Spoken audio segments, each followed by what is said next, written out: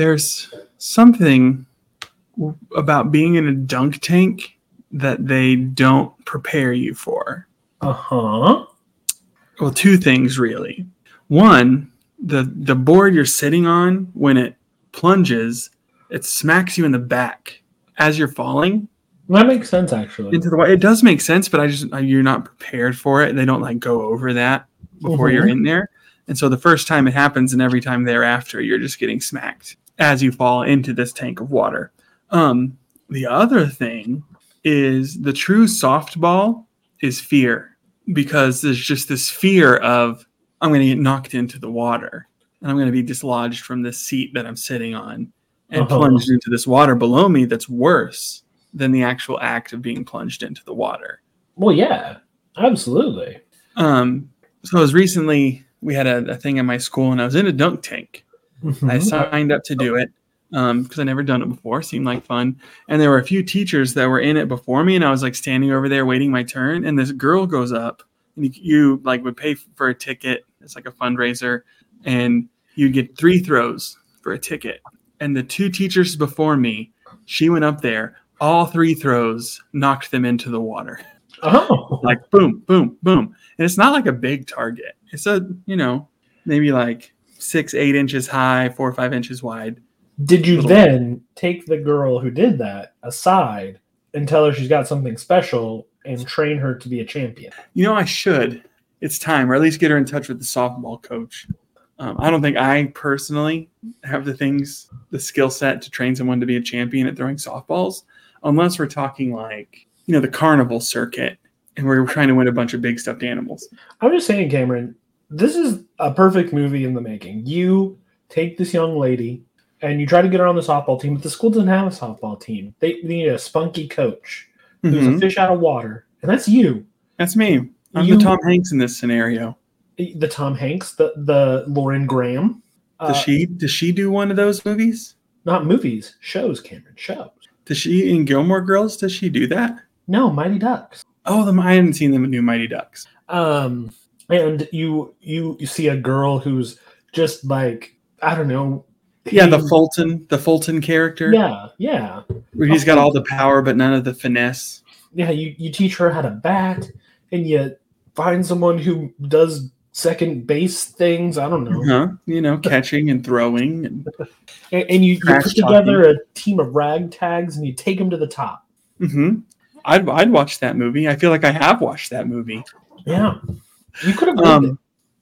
But we're getting off the point because she came up to me. She came up when it was my turn, and first throw knocks me in, as I expected. Second throw misses. However, I was so certain that she was going to knock me in that I nearly fell in. I was like, huh! And then I regained my balance because I was just, 1, trying not to get smacked in the back by the thing. And 2, just so certain that I was going to fall in that I almost just fell in. And then the third one, same thing. She missed, but I nearly fell in. She was just toying with you with the third one. She was, she was like, he's next. And I'm going to just plant those seeds of fear because that's what it really is all about. So when you're in a dunk tank, don't do it if you have a bad back. And you can't let the paying customers win. Don't let them scare you into falling into the tank. And if you see someone with such obvious talent, start a movie. Yeah. It's a movie of the week. Waiting to happen. You just became the main character. So go do it. Good luck. I'm glad you had that experience. Me too. I don't think I'll ever do it again. I have brought 2 reviews for the episode. Which would you like first, 1 or 2? Let's go in numerical order. 1. Okay. My first review is my latest obsession. This may be a little bit of a departure for the show, but I really just want to review the new Kit Kat cereal. There's a Kit Kat cereal? Has anyone picked this thing up? Honestly, that's not that far. That's not too weird for us. Good. It's delicious. Really? It's so good. I am not a chocolate cereal lover. Yeah, you're not a chocolate lover in general. I am not. I got this just because it looked fun, I like Cocoa Puffs okay. Cocoa Pebbles, a little too rich maybe. But Cocoa Pebbles are a lot. Like they just get that milk chocolate. They're so soggy so fast. Mm-hmm. And it's just I don't care for it. Fruity Pebbles are good.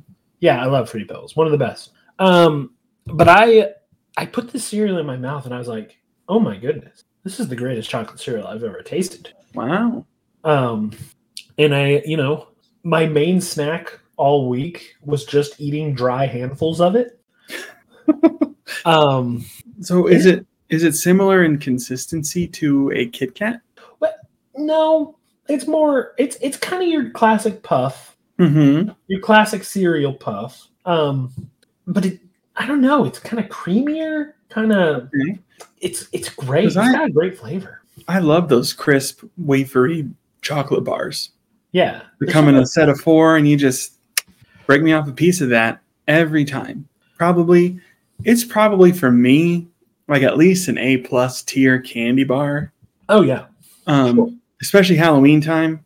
Like them and Reese's peanut butter cups are like the things that you want. Yeah, the things that I want at least. So it's interesting. I'll have to try it and see how it translates to cereal form. For sure, it's so good though. Our sister podcast, not Cereal Time. That's not it. That's the website. Empty Bowl. The Empty Bowl. I actually went looking for the episode where they would have covered this cereal because I had to know what they thought, and they didn't. I hit the episode right before they cover it. Where they talk about how it doesn't sound that exciting, and then the episode right after where they're like, "This should just be the new chocolate cereal standard." Wow! So you haven't listened to the episode? No, I did. I listened to the episode before and the episode where they do cover it. Oh, where they tried it. Okay. Yeah, and they're like, "This should just be the new chocolate cereal standard." And I'm like, "Yes, I completely agree." Good. I'm gonna try it.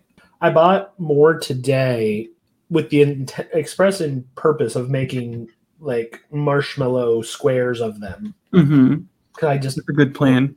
Yeah, I need to do that. We were at Sam's last week, and my kids were like, "Zombie Apple Jacks! They turn your cereal green. We have to get it."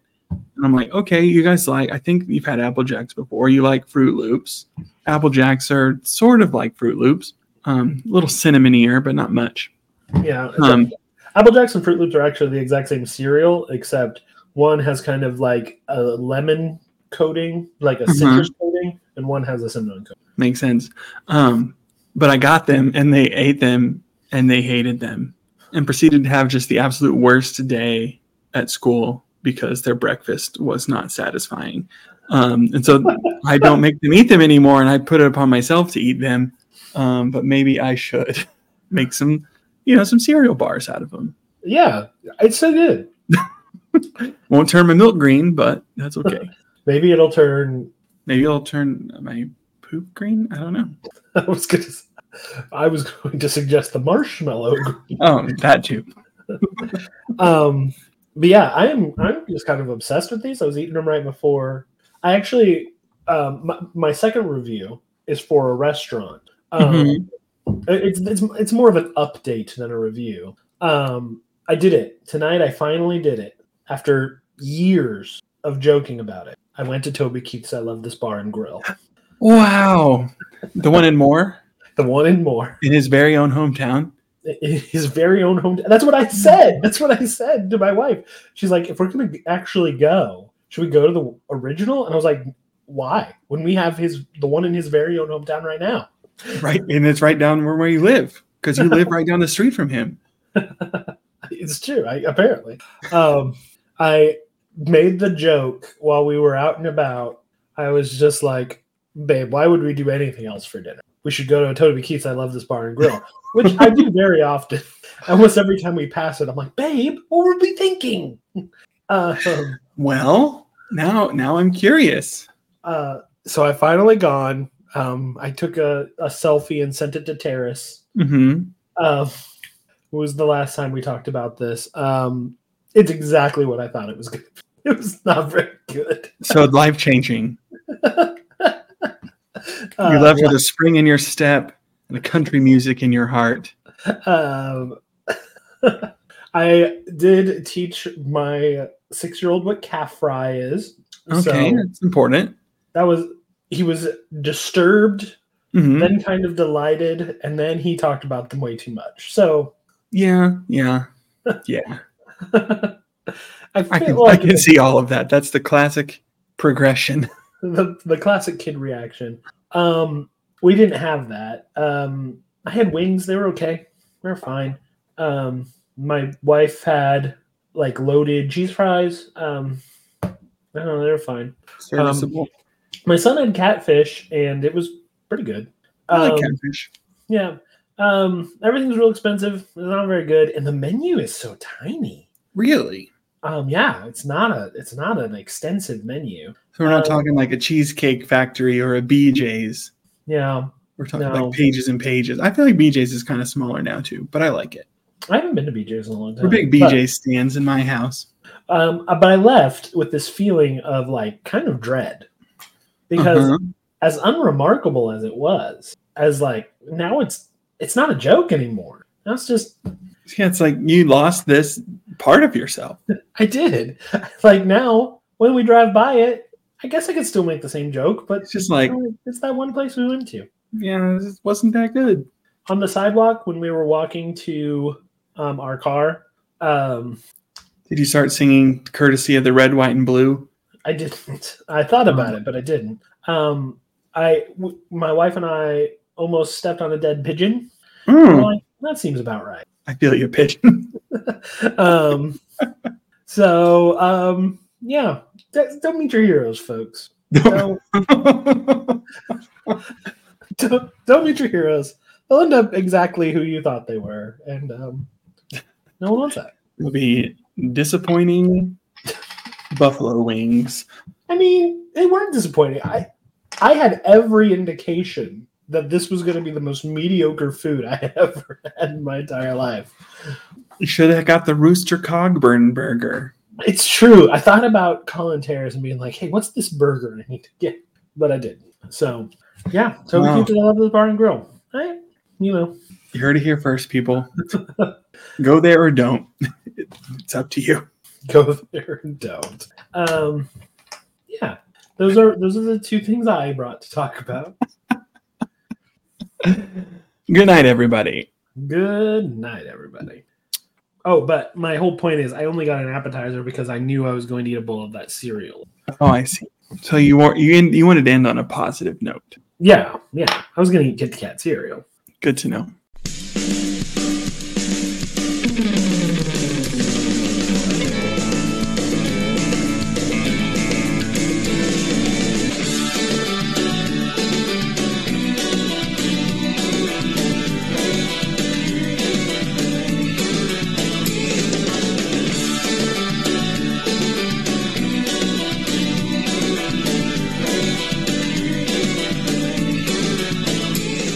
Brought to you by the Writers Guild of America and the Screen Actors Guild of America. This is Boy Meets World Fever. I'm one of your hosts, Chance. And I'm your other host, Cameron. It's so good to see your face. Oh, thank you. It's been so long. The dark night of the soul during this time apart. That's true. We have not seen each other in a fortnight. Yes, in a fortnight, in a Apex Legends, in whatever the Call of Duty one is called. Warzone. That one. Yes. Do people play those still? I believe so. My students do. Which one do they play? I feel like I hear about all three. Last year, my 8th graders were obsessed with Call of Duty Warzone and would talk about it all the time.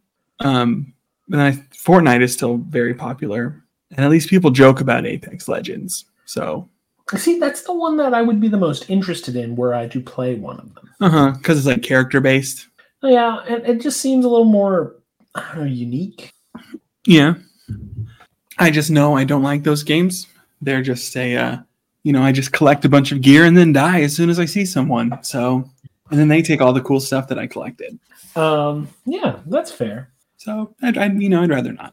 That's fair. I've enjoyed them a little here and there, but not anything I need in my life. Mm-hmm. Good. I'm really glad we're getting this out off our chests after this break that we've been on. Just really coming out swinging against battle royales in general. Yeah. Well, no, Somebody's got to. Not in general. Tetris 99. I guess the concept is good. The shooting ones, I'm not very good at. Yeah. I will play Tetris 99. In fact, now that I've remembered it, I want to go play it right now. Okay, have fun. Later, everybody. I'm going to go play Tetris 99. We're back. Welcome back. Back here. I lost like 1,000 dives. I hate when that happens. But we're not here to talk about that. I don't even know what we're here to talk about. How are you? I'm good. I forgot how podcasts work. You did. You've gone under the knife since then. Yes, they took out the part of my leg that knew how to podcast. Mm-hmm. I was keeping all of that knowledge in the growth on my ankle. Just for a moment, just some gross medical stuff because I think it's really interesting. But I did have some surgery on my ankle. There was a growth on it that they thought was a cyst, like a ganglion cyst, which isn't super concerning, nothing to really be worried about, but it was painful and would make it painful to walk. So they said it'd be a good idea to take it out. But what actually happened, and this is fascinating to me, when I was 6 years old, I had surgery on my Achilles tendon to lengthen it. And it was a whole ordeal. I was in a cast for 8 weeks. So like crutches for 8 weeks. It was just this big, long, awful thing. And then 28 years later, I had this thing on my leg. And when they cut into it to take it out, they realized it was a suture from that surgery 28 years ago, still in there. And it was like growing this like chalky substance around itself. Like my body was trying to protect it or protect me from it. So I was basically, I like to joke that I was an oyster and I was making a little pearl in my leg. And yeah, I didn't know that was possible. Yeah. Could that have been part of the problem of all of your foot pain? I doubt it because, I mean, all the blood work and stuff suggests it was actually gout. Well, but could the gout have been like caused by this foreign body in your foot? I don't actually know. I mean, it's worth investigating. I mean, you've had a suture in your foot for like 28 years. For most of my life. Who knew? Like 80% of my life had that thing in there. Wild. Just so crazy. Yeah, so I just thought, that's fascinating stuff. I'm sure everyone at home is just like, wow, it's amazing. And now you understand. I mean, we've been off 1 week because of that, because that was last Friday and I was like not feeling very good to record last week. And the week before that was just really busy. Yeah. But now we're back. Summer. Yeah. School starting, events and all of those things. All of those things. Yeah. Well, you and Nikki both on your scooters and crutches and all that. Yeah, she started walking in her boot this week. It's very terrifying. It's terrifying? Yes. Yeah, because I guess she hasn't been walking for a while. No. This last week was her first week walking. Yeah, fortunately, I should start walking this week. I get my stitches out and stuff on Tuesday. So even before this episode comes out, I should be walking again. No, she was non-weight bearing for 6 weeks. Wow. That sounds terrible. But she started walking. She got the go ahead on last Thursday to start walking, but she was terrified all weekend. I guess at work Monday, she just decided, I'm just going to get up and get it. And so she started. All right. Way to go. Because I have a knee scooter and I rented it from this place in town. And I was calling to ask about prices. Like, you want to price check your knee scooters and shop around. And I called and I was like, what are your prices? And he's like, it's like $69 a month or $59 a month. And he's like, but really, I tell people if you're going more than a month and need it for 2 months, you might look into buying. So at the end, you have something to show for it. And I'm like, I don't know if I really want to remember. Because the one we're getting it from, our ortho just kind of sent it somewhere. So we didn't really get to call around, but ours is $20 a week. Yeah, that's nice. Well, honestly, I mean, over 6 weeks, not great, but this is the 7th week we've had it. And next month will be the 8th, and we probably could have bought one. Probably, but it's just the way he phrased it. Like, you want something to show for it. Like, I guess, my leg working properly is the only memory I really want to carry with me. Yeah. Yeah, I don't know. We were talking about it the other day. We're like, maybe we should have bought. Like, if we ever need to... Huh? Mistakes were made. Mistakes were made. But yeah. So $20 a week. That's what ours is. All right. So if you're ever in the market for a knee scooter, then maybe think about buying if you're going to be on it for a while. So you have something to show for it. Yours seems cheaper than ours. Yeah, and I don't need it for as long. So it would make a difference. Probably. But yeah, here we are. We're back. We're back. Back again. Unlike the writers and actors in Hollywood. They're not back yet.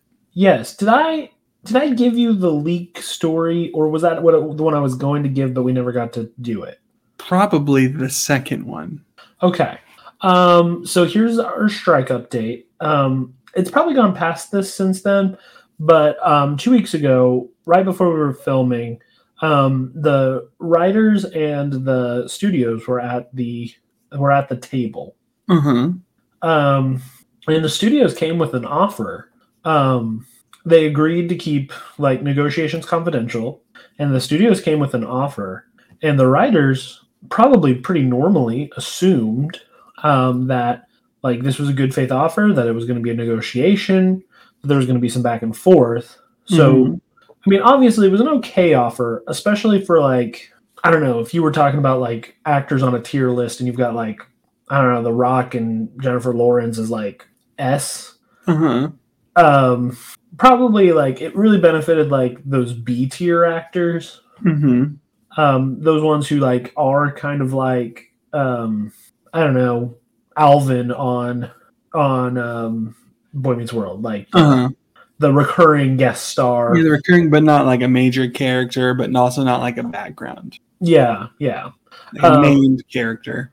Yeah, it would have benefited them quite a bit, but it wouldn't have benefited anyone below, and it was pretty far from what the writers were asking for, so they rejected the offer. Well, then the studios suddenly wouldn't meet anymore, and they leaked the contents of the proposal.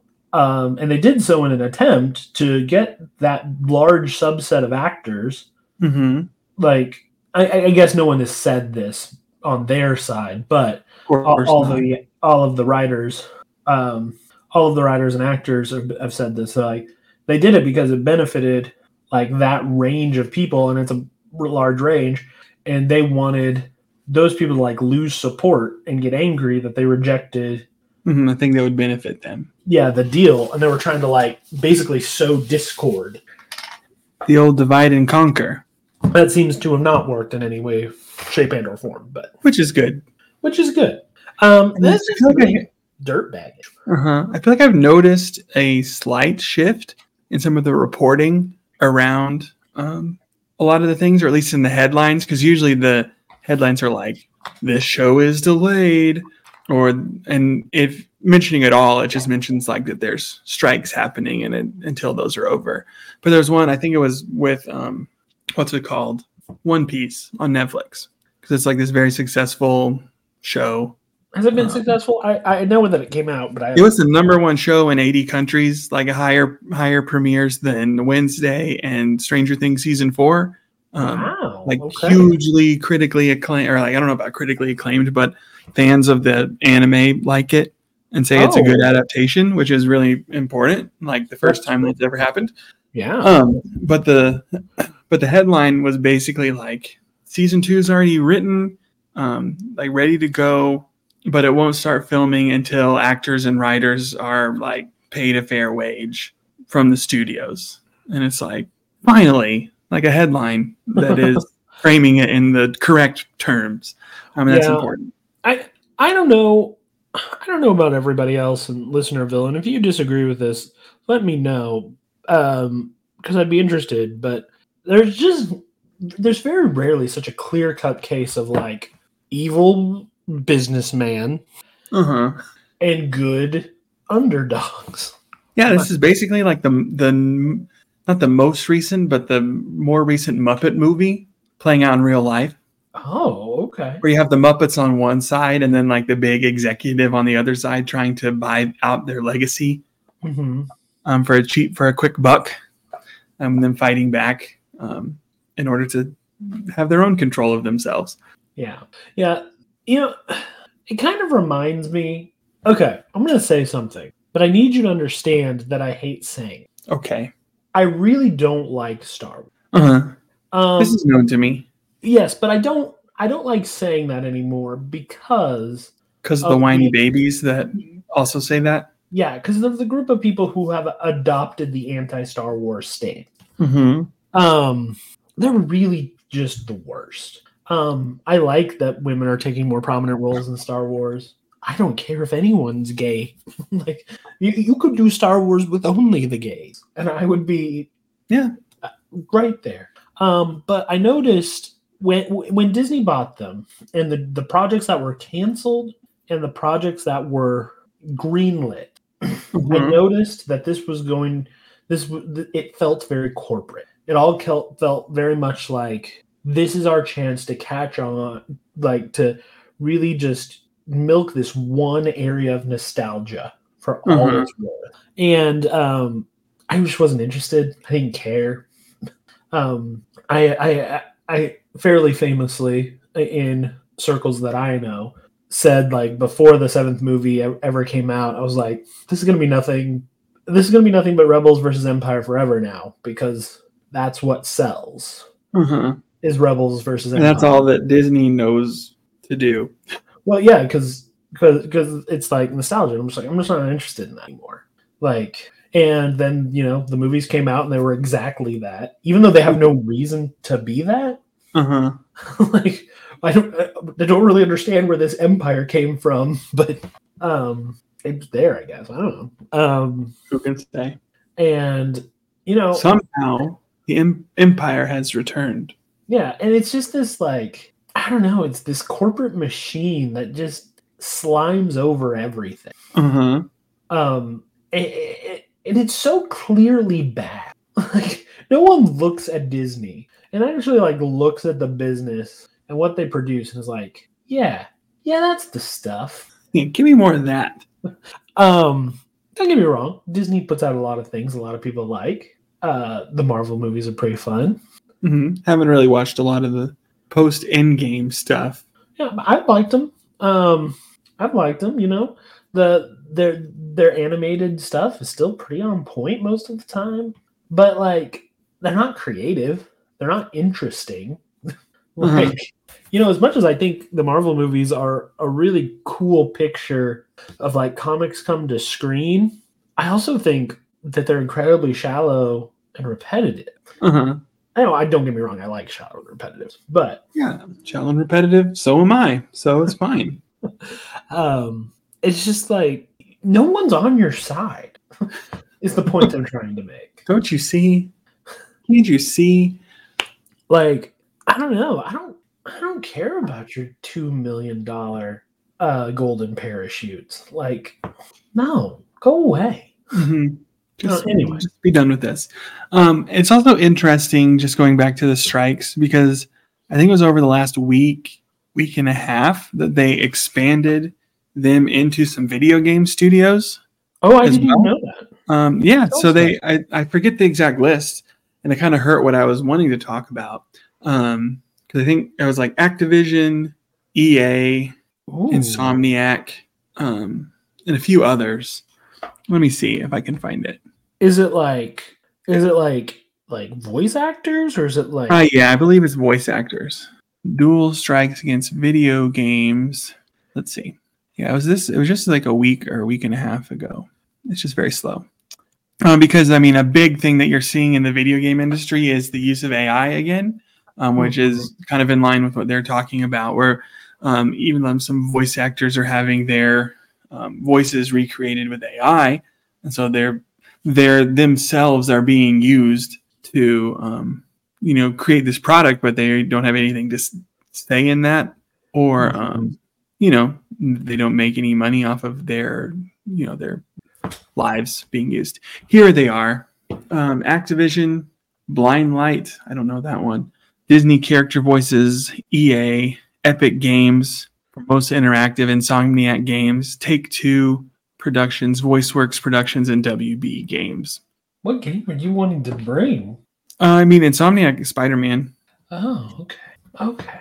That makes sense. Fortnite, obviously. I was just listening to those studios and I'm like, I don't know a single one of those studios you care about. Yeah, I really like Insomniac and the work that they do, but because I think the Spider-Man games are really fun and Ratchet and Clank is really fun, and that's all I know. Yeah, that's fair. Good for them. It's not the most cut and dry issue in the world. Like, if a company wants to use AI to put like "let's go" or something in a game, and they don't want to pay the actor to come in and record it, like, should it be the same? I don't know. I have no idea. Mm-hmm. Yeah, but just like as an example, there was a voice actor's name is Billy, I think it's Kamet. Mm-hmm. He passed away about a year and a half ago. He was like the voice of Ferdinand in Fire Emblem Three Houses. Oh. He's a voice of a character in the Trails of Cold Steel series, General Wallace Bardius. Just like a really well-known and well-regarded actor, a voice actor. He did more than that. That's just all that I know off the top of my head. And I think it was within the last 6 months, there was a video game studio that had put his voice together as AI and was using that. And it's just like, there's no protections against that. And it's really gross. It's really gross. Yeah. It's just like, no. And even in the situations I was talking about, like, I still think that actor needs to get paid for the synthesized voice because it's their voice. Right. I just don't think, there's a difference between like paying someone a fee to use their voice in AI, like just using it and like, bringing a full on voice actor because you want to get like one line in gameplay footage or gameplay chatter. But there's a oddly prescient episode of 30 Rock that deals with this where, it was just funny because it's NBC that they're making fun of themselves. But they created what they called Seinfeld vision, and they're like, we have enough recording of Jerry Seinfeld saying so many things that we can use a computer to put him in any show and make him just say or do whatever it is that we need. And then he had this whole thing, and then Jerry Seinfeld comes on, is in the episode as himself, and he's just like, what are you doing? Like, this is ridiculous. And it's very not funny, but interesting that this thing that was laughed about, 10 years, 15 years ago is now like true. Yeah. It's wild. It is definitely wild. And I don't know what anyone can or should do about it. Support the strikes. That's what you can and should do. Yes. Support the strikes and check out some non-struck media. Like the ones we're about to recommend? Yeah, exactly. I feel like it's been so long since we've done one of these. I did finish Octopath Traveler 2. I don't think we've had an episode since I did that. And it's great and it's wonderful. And you should definitely check it out. It's well worth it. All right. Love that. Yeah, you were either... I was almost done. Yeah. I don't remember, but... Wild. Okay. Yeah. Octopath Traveler 2, you beat it. I'm still deep into Baldur's Gate. It's great. Love it. Yes, I'm excited to get there eventually. I've been watching some Kamen Rider. I've been kind of flipping back and forth between 3 seasons. Have very like different tones. So the upbeat tone of Forze, the very gothic drama of Kamen Rider Kiva. You're telling me about that one. Yeah, and I've recently kind of gone into a more kind of classic Kamen Rider season of Kamen Rider Blades. And I'm kind of just watching all 3 of them, not simultaneously, but like... Just flipping back and forth. Yeah. As the mood strikes you. Yeah, if I really want some optimism, I watch Forze, because it's the optimistic. That's a word.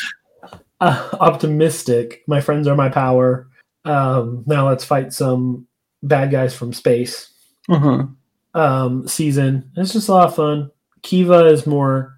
I watched the second show I ever watched was Kamen Rider Forza, or not Forza, 5. And it seemed like a Kamen Rider show, or like a show about like 20-somethings living in Tokyo that sometimes had Kamen Rider. And this is not surprising because apparently it is the same writer as that one. Kamen Rider Kiva seems kind of like a gothic vampire mystery love story that sometimes has Kamen Rider in it. Nice. Like every episode ends with a big Kamen Rider fight, but like to get there is quite the journey. Yeah, and it takes place like half in 1986 and half in 2008.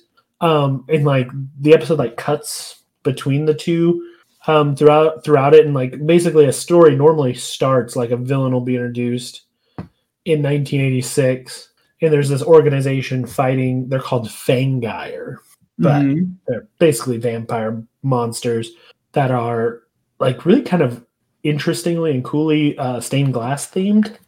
That sounds like fun. It is fun. There's a lot of stained glass in the show.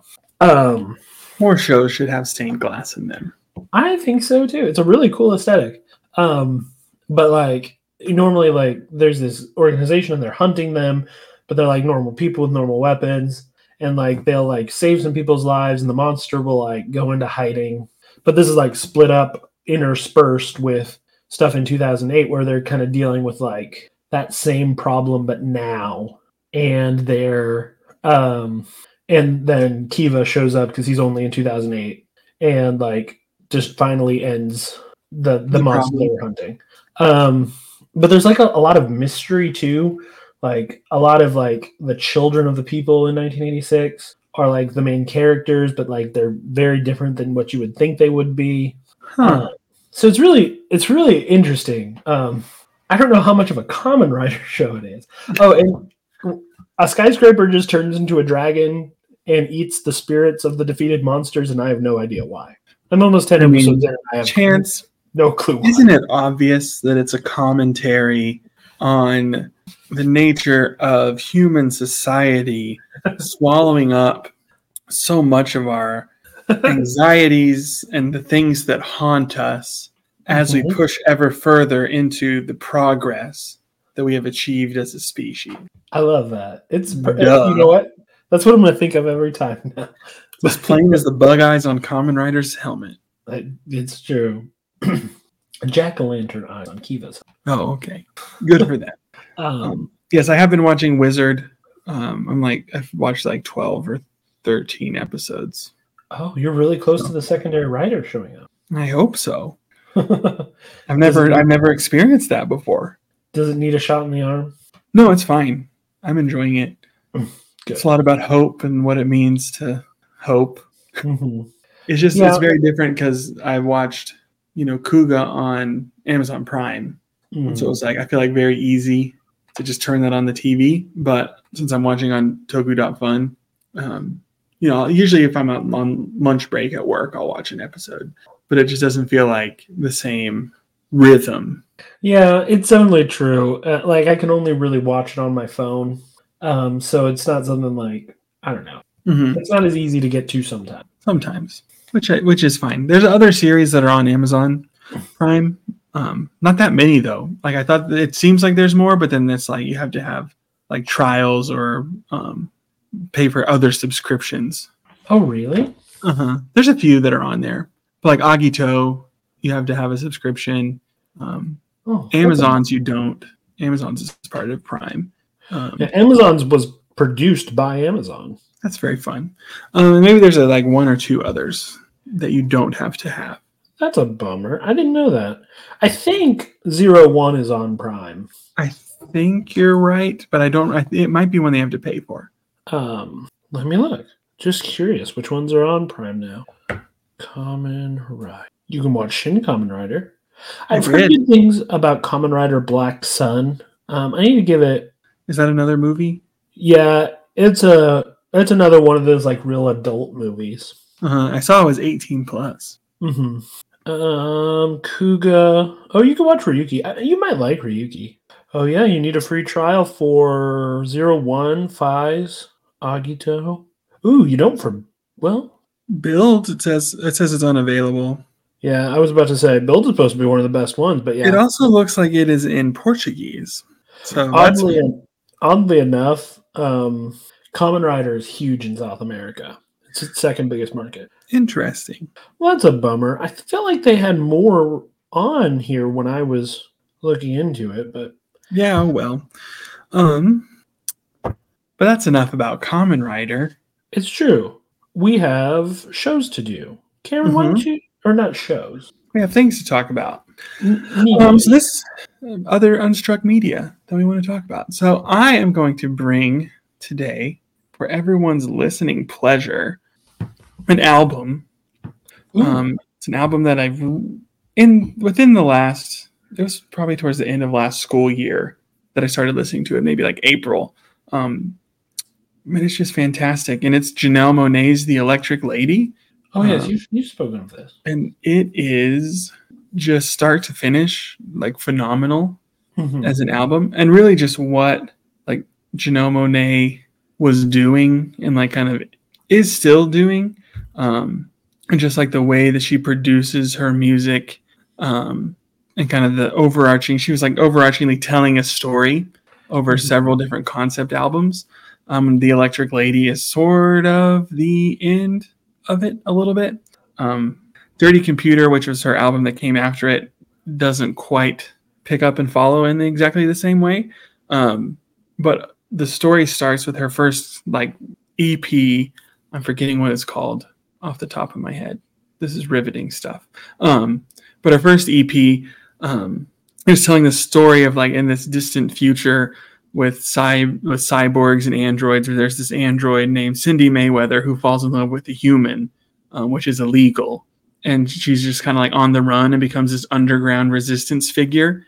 This. Like Monet was even saying like, these are Cindy's songs. Like Cindy is giving me these songs and I'm like releasing them on this album. And so there's kind of this overarching story of this android resistance / like just fight for equality and having a seat at the table. And that carried on into her first full-length album, which is called The Archandroid, which is all about like there's this prophecy that there's going to be this like savior figure for the androids called the Archandroid, and people think it's Cindy Mayweather. And then that album's good. Like I don't like it as much, but I mean Janelle Monae is just extremely talented. Just like as a musician and an artist. But then with The Electric Lady, I feel like it's just cranked up to like 11 in this way that's really, really just so good. And so the album is, I'll just say a few things that I think are really interesting about it. She actually has throughout the album a few different like overtures, or like they're called like suites 4. I think she just has suite 4 and 5. Yeah, so 2 like musical suites that are sort of like just combining the themes from her different songs and playing them in different ways that feel very like orchestral / a little bit spy movie. Like I feel like I'm watching a James Bond movie with the way a lot of this feels. Just in a way that really evokes that feeling, and I really like it. As we're kind of getting into this world of underground resistance. And then on the other side, we have 3 kind of interstitials of this guy who's a radio host called DJ Crash Crash. And he's an android, I believe. Yeah, he's an android. But he's like talking about different things going on in the society, and they're having like he has different people call in and kind of give their opinions on different things that are going on in the world. That's just like a really fun kind of story that's going through. She has a song where Prince is playing with her because this was in 2013, so he was still alive. Okay. But when she first released, I think it was like her first single or maybe her first EP, it got like Prince got a hold of it and it was just like reached out to Janelle Monae and was like, I am going to, if you're okay with it, like I want to mentor you because you just have a real talent. And so this isn't the only time that they worked together. Even posthumously, he played some of the guitar stuff on Dirty Computer in one of the songs there.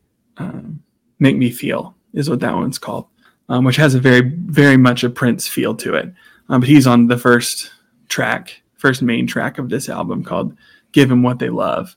And it's fantastic. So I just feel like the whole album is sort of this outsider, like marginalized people coming together and no longer being marginalized, or like fighting for that equality. Because I mean, this was the album was released in 2013, so this was like before gay marriage was legal.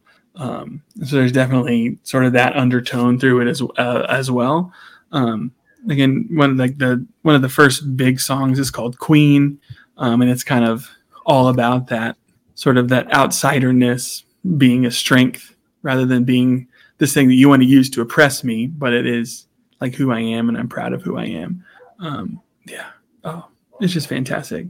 It has one of my favorite songs, maybe of all time, on it, which is called "We Were Rock and Roll," which is talking about like just remembering a relationship with a person that was like so intense and good that it's like an entire genre of music, rock and roll, and it's a phenomenal song. It sounds hands down one of my favorites. So definitely worth checking out if you're interested, and if you like music at all, you'll definitely be into this album. Janelle Monae's Electric Lady. How many full albums are there in like the concept? I think 3. I'm not sure if Dirty Computer is considered part of it.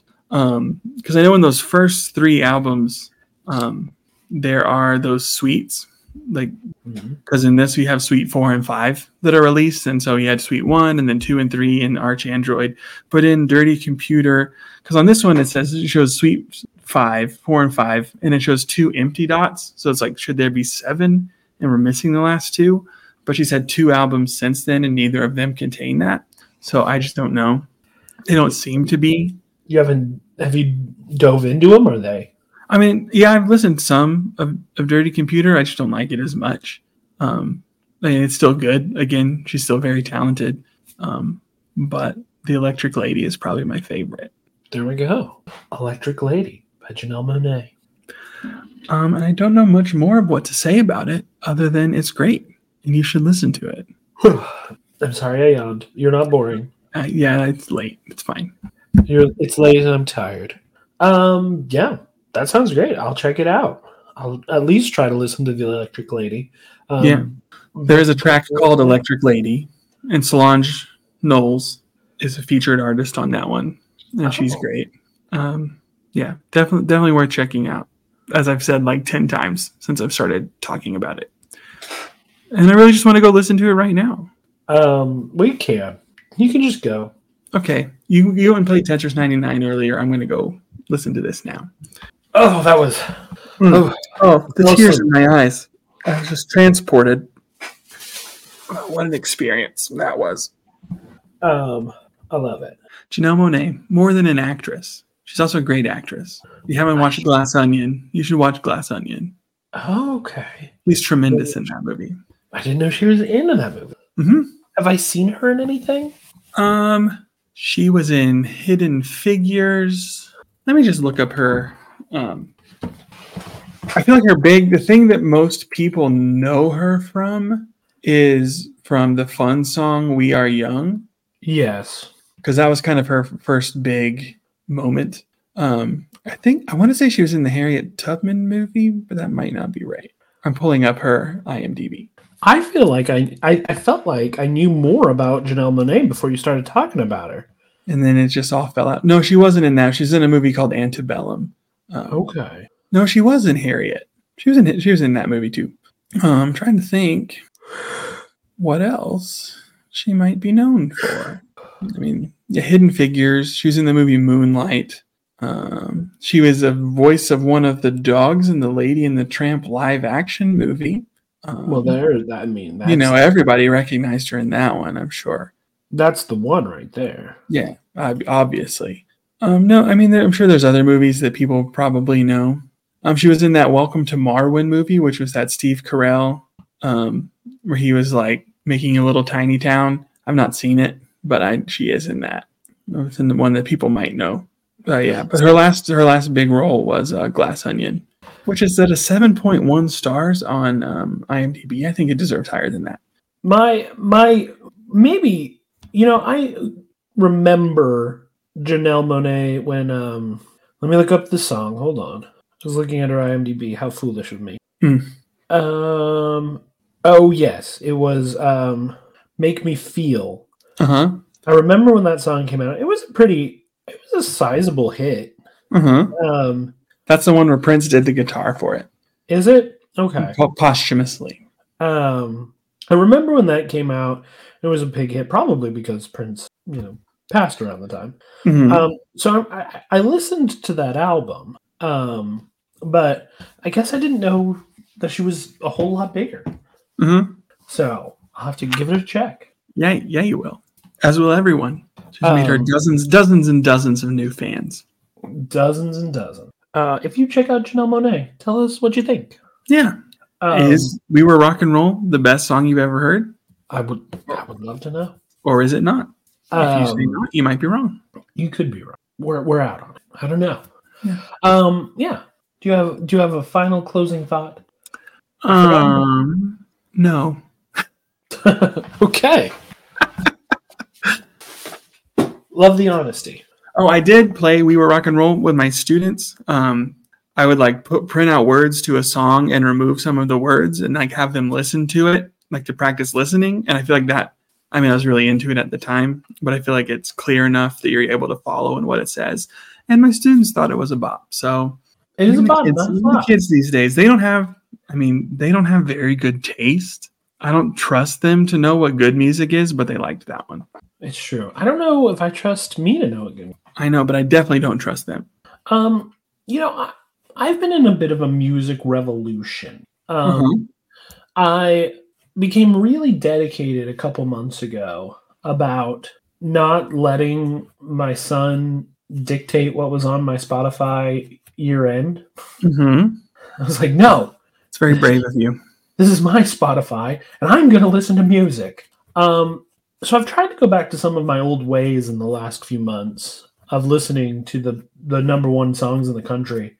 So it's less of a revolution and more of a return? Well, yeah, but I don't know what a hit song is anymore. Mm-hmm. It's all about TikTok. Is it TikTokable? But it's not. That's the weird part. It's not about what's TikTokable anymore. In fact, TikTok dances isn't really a big part of TikTok anymore. That is true. I've noticed a lot less of that happening. Yeah, it's weird. Music is in a very strange place right now. I've recently looked up some of my old favorite music critics on Pitchfork and such, and they're all kind of saying the same thing. The number 2 song in the country all year has been Luke Combs' Fast Car. Uh-huh. The only thing that can chart consistently is country music right now. Huh. There's a guy from Oklahoma who's been number 1 for the last 2 weeks. I guess he just dropped a new album, but it's pretty big. Zach Bryan or something?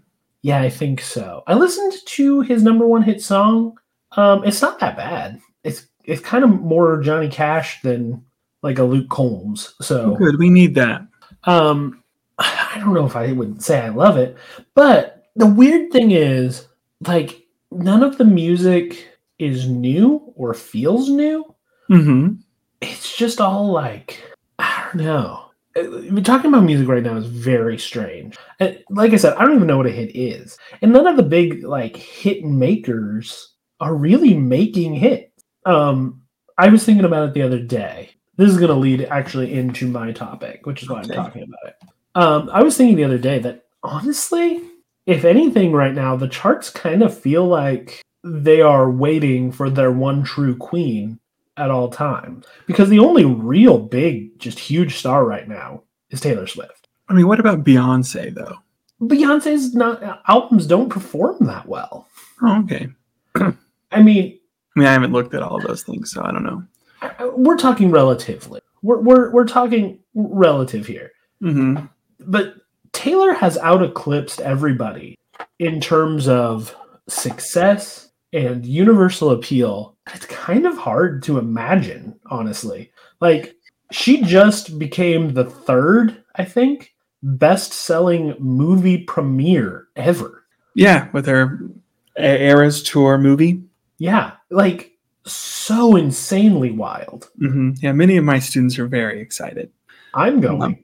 Also, another reason that I just say I don't trust the U's musical taste, the number of middle school girls, because I have a Taylor Swift sticker on my name tag now, the number of girls that will come up and talk to me about it and then say, Reputation is my favorite Taylor Swift album. Yeah. And I'm just like, oh, no, sweetie. Taylor lost her way. And they're like, no, it's good. There's just got to be something about where they were in their lives. Thinking when Reputation came out in this like 12 to 14 age range, where it must have been like that extremely 12 to 14 when Reputation came out. What? No, they're 12 to 14 now. Oh, okay. How old were they then? I was like, because that was, I mean, at least 5 years ago. Yeah, I'm looking it up right now. Yeah. It came out in 2018, right? 2017, November 2017. Its genre is trap music, according to the internet. Well, I mean, it does have a lot of lo-fi vibes, I guess. The internet doesn't know what it's talking about, as usual. No, Reputation is by far my least favorite Taylor album. I've recently re-listened to all of them, and then they're like, folklore is so boring. You're wrong. And so I'm just like, yeah, your musical taste doesn't make any sense. Yeah. 1989 is my favorite. Yeah, it's still my favorite. So we can agree on that. Yeah, 1989, and 1999 Taylor's version is coming out for my birthday. Yeah. So that'll be great. But I was just like thinking about music, and I think Taylor has been so big for so long and has only gotten bigger. I mean, with her Eras Tour, she has changed economies. Mm-hmm. She legitimately scared hotel businesses in California into settling an agreement for a strike. Like, they didn't get all that they needed, but like her tour changes economies. They've made earthquakes with Shake It Off, and she has been so big for so long. I don't know that there is. There's just nothing like it. There's nothing like it. I think really with the Eras Tour concert sellout, like movie sellout, I think like it cements that there has never been a star like Taylor. I mean, you had Beatlemania, right? Mm-hmm. But that was what, 4 or 5 years? Yeah, when you think about the Beatles, they weren't around that long. No, they produced a lot of albums. They made a considerable impact on the industry and on the genre. But they honestly, in terms of years, it was less than 10 years, I want to say. Oh, no, it was definitely less than 10 years. And Beatlemania, like, when just everyone was crazy about them, was... Yeah, it was just those first albums, the bowl haircuts and the suits. But Taylor's been impossible to ignore since Love Story. Yeah. That was 2008? Yeah, I want to say it was over 15 years ago. Yeah, it's been a long time. And now she's bigger than ever. Like, she is only a few months younger than us. I don't remember what month her birthday's in, but she was born in 1989. And we were born at the end of 1988. So, I mean, we're not unacquainted with such massive levels of success. That's our podcast numbers show. Yeah, yeah. We have to. That's why we took some time off to really. We didn't want it to go to our heads. We didn't want it to go to our heads. But anyway, you understand. That's all we're saying. Come on the show. So, but anyway, all I'm saying is I don't know what music is now. Like, I don't know what makes a hit now. I've been trying to figure it out a lot lately, but in the meantime, I visited an album that I missed. An Evening with Silk Sonic by Bruno Mars, Anderson .Paak, and Silk Sonic. Okay. It is amazing. And now I bring it to present to all of you. Tell me about it. So a little history. I'm just waxing poetic about history. I used to detest Bruno Mars. Many people did. Grenade was an insufferable song. The Lazy song is kind of fun. it's kind of fun in retrospect, but at the time it was just obnoxious. Mm-hmm. I used to make fun of the song Just the Way You Are all the time, especially because in the music video it's like a supermodel. It's like, well, that's easy to say. come on. I really just thought this guy is a joke. Like, he's just the sappy song guy. Mm-hmm. And then there was this song called Treasure. Oh, yeah. And I don't understand where it came from. I don't understand what happened. But there was Treasure and then Locked Out of Heaven. And those were amazing. Mm-hmm. It was almost as if, to an extent, Bruno Mars inherited the musical legacy of Michael Jackson a little bit. Yeah, you could say that. Like, it definitely had that feel. Mm-hmm. It had that energy. And seeing him perform it was just like this dynamite thing. And I only know from like watching the Super Bowl, like his Super Bowl halftime show. Yeah. I was just like, this man's really got something. Yeah, he's kind of suddenly went from being like kind of the not traditionally handsome, but definitely interesting looking, like sappy ballad guy. Mm-hmm. And suddenly he was like the embodiment of cool. Mm-hmm. And just out of nowhere. Just out of nowhere. I mean, another thing that I understand. Yeah. Yeah. What, Cameron, every time there's a new definition of cool, you come out and It's me. embody it. Yeah. And then he excuse me. And then he did what I still think is the best hit song of the 2010s, like bar none. Like, I can listen to it at any time and just bop along the whole time. Uptown Funk. Uh-huh. And since 2014, he's really just been doing that, and I'm here for it. More power to him. Give me all of that finesse. Love just me. 24 Karat Magic. 24 Karat Magic. Give me all those songs. I love them. And some guys who are really good at making classic funk and R&B. A producer who's got some great. Anderson .Paak has been quoted as saying that percussion is where he begins all of his projects, and I can see that. I mean, isn't he a drummer too? Yeah. Yeah. And like Bruno Mars, the best like retro funk, retro soul, retro R&B performer of our day, just got together and they made just a banger album. Like, they're like, you want to go retro? Let's go retro. But it's just this really incredible album of a lot of people were saying that Bruno Mars was working his way chronologically through like kind of soul R&B rap. Mm-hmm. And I think they were saying it in a fairly superficial way. Like, oh, he did this. Now he's got to go a few years, and he's got to do New Jack Swing, and then he's going to go a few years, and he's got to do like Crisscross. And but An Evening with Silk Sonic is like a modern spiritual homage to like the music of minority. Mm-hmm. Like, I don't know any other way to put it, because it is so substantive to me. Like, when a song is like a spiritual successor to like the origins of rap, you're like, oh yeah, I forgot that this rap was kind of a thing. The 80s, like, you got your NWA, Tupac, Boom Bap, Boom Bap, Biggie. Like, when they do a song on this album that's like a reference to that, it's like, oh, this is what this would sound like if they were still doing it today.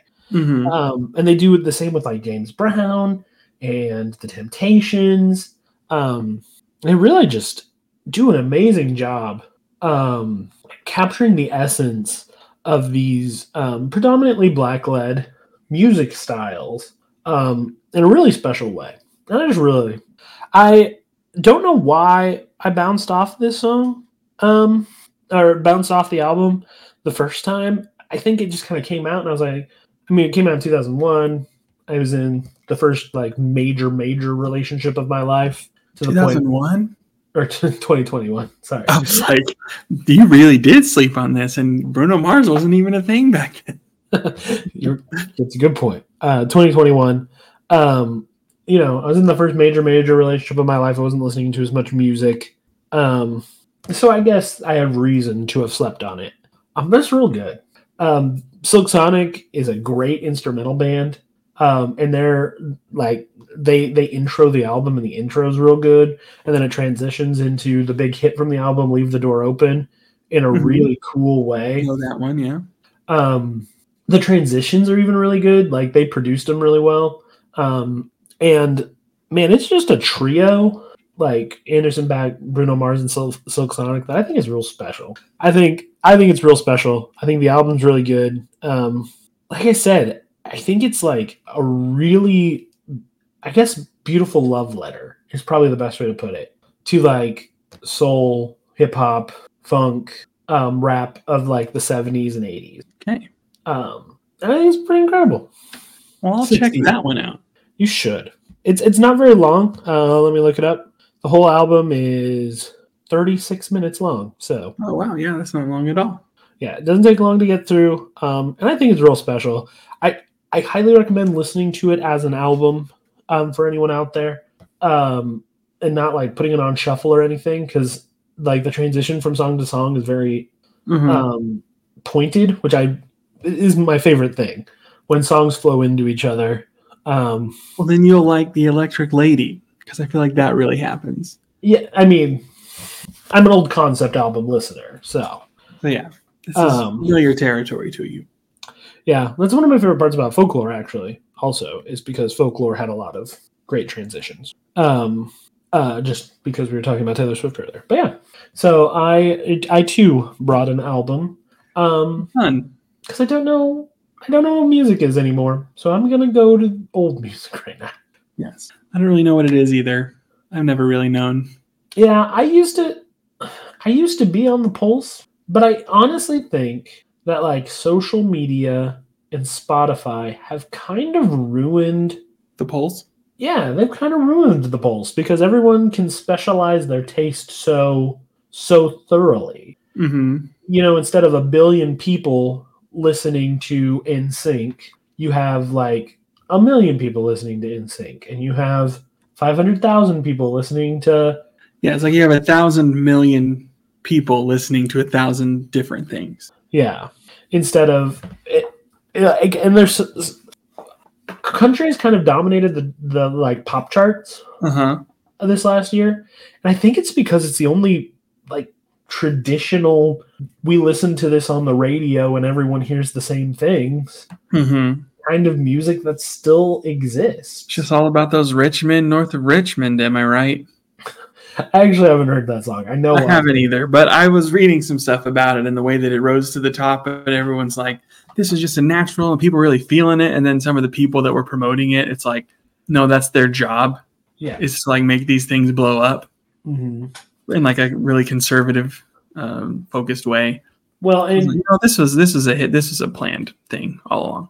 Well, and you can really tell when those things happen because they instantly disappear from the charts after they blow up. It's kind of like to everyone's shock, and I do think it's kind of shocking. The 6th most watched movie this summer was Sound of Freedom. And it's like, yeah, like they manufactured like a burst of it, but who have you heard like go watch that movie since it left theaters? Or yeah, these are manufactured, like they target your parents and mine. There's like a burst of interest about the culture war, and then it's gone. Yeah, and what was interesting though about the Richmond north of Richmond guy is he basically came out, like someone asked him a question and he was basically like, no, I think everybody deserves, like, no one should be treated different because of their race. And then like a whole bunch of conservatives were just like, how dare he? And it's like, this dude wasn't racist enough for you, so you're just going to drop him. Yeah. Which is, just... I can't believe we can't even say the quiet part quietly anymore. Yeah, it's not quiet. You can't be quiet. Which is nice, because then you just know but also just shut up. Yeah. Just stop saying anything. Yeah. That's a great note to end all of that on. It's a great note. Yeah, go listen to music. Tell us what your favorite music is. This was a music episode. Music, yeah. Tell us your favorite album, an album we should check out. If you know how the charts work right now, tell me. Yeah, please. I mean, I don't have a PhD to be able to understand any of the things you're going to be telling me, but I mean, I spent like 10 years following the charts incredibly closely. And then you had a kid and messed it all up. Well, then I didn't spend every night alone, and when I was alone on Sunday nights. Yeah, and you could do that. I mean, if you ask me, the hit song in the country right now is Wellerman, which is a sea shanty. And my kids are obsessed with, and it's like we have dance parties dancing to Wellerman. We do too sometimes. I just not even the dance version, like the regular version. Yeah, we do too. The dance version, because there's a dance version. I said dance version a lot. You are saying dance version a lot. Yeah, we do that in Dance Monkey by Tones and I. Is that the dance for me, dance for me, dance for me? Yeah, we that one's a big one. We do that one. We've gotten away from Skillet a little bit. Occasionally it keeps up. Apparently my son's cousin just has the worst tasting. Like the worst. Because every time they're together, he comes back and asks for like the most preening, like D-bag crap. This was the cousin who got him into 7 Years by Lucas Graham. Oh no. He's not allowed to spend time with them anymore. That's what I want to say. I'm cutting you off from your cousin. So we occasionally get one of those in there. He's been really into Bohemian Rhapsody lately. Okay. Yeah. Mostly because he likes the Thunderbolt and Lightning part. Mm-hmm. He waits for it. He's like, long wait. Is it coming? It's a very long wait. But yeah, so we've been listening to some Bohemian Rhapsody lately. So yeah, go listen to music. Do it. Yeah, we did it. We did it. We're back, baby. We're back. We're back. We're tired. Better than ever. But we're better than ever. Maybe. It's hard to say. It's possible. We don't know. When you're hearing this, there's either a bonus episode that has come out or is going to come out. Yeah, it's unclear. We're doing a thing. We haven't decided, but we're doing a thing. We're doing a thing. So be checking your feeds for that. Cameron, is it true? We may be creating a separate feed for it. Maybe. I think I'm also going to just include it in this feed as or if I can make it where our feed shares that one, just to get some groundswell going. Do we want to say what we're doing? What? No, because we haven't even recorded it yet. That's true. We're doing that later. Yeah, we're recording it right after we stop this one. Yeah, it's very, very, very late. But that's okay. That's the price of our art.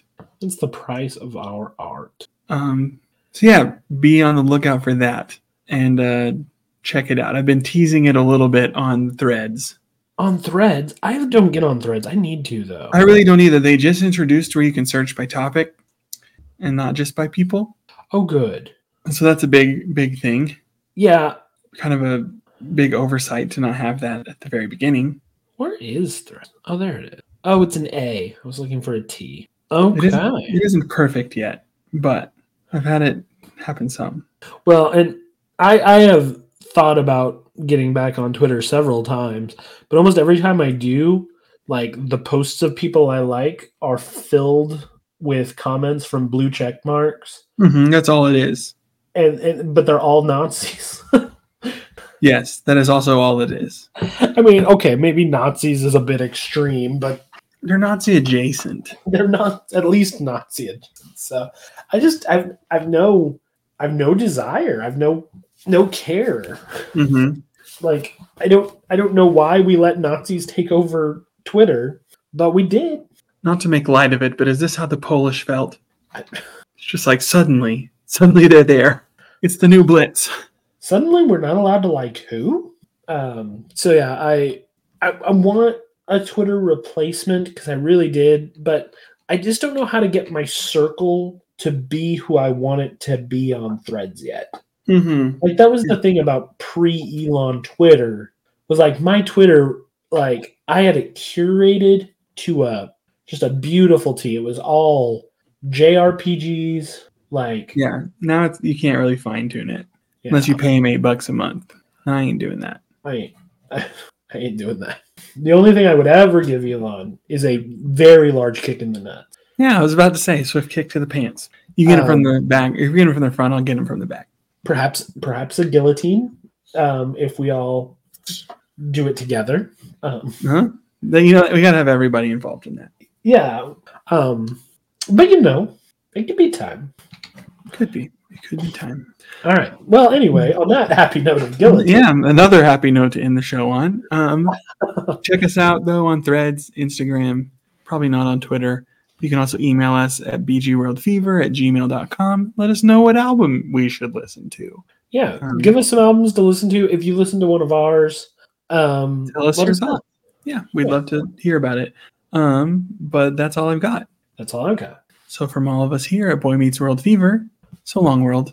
So long.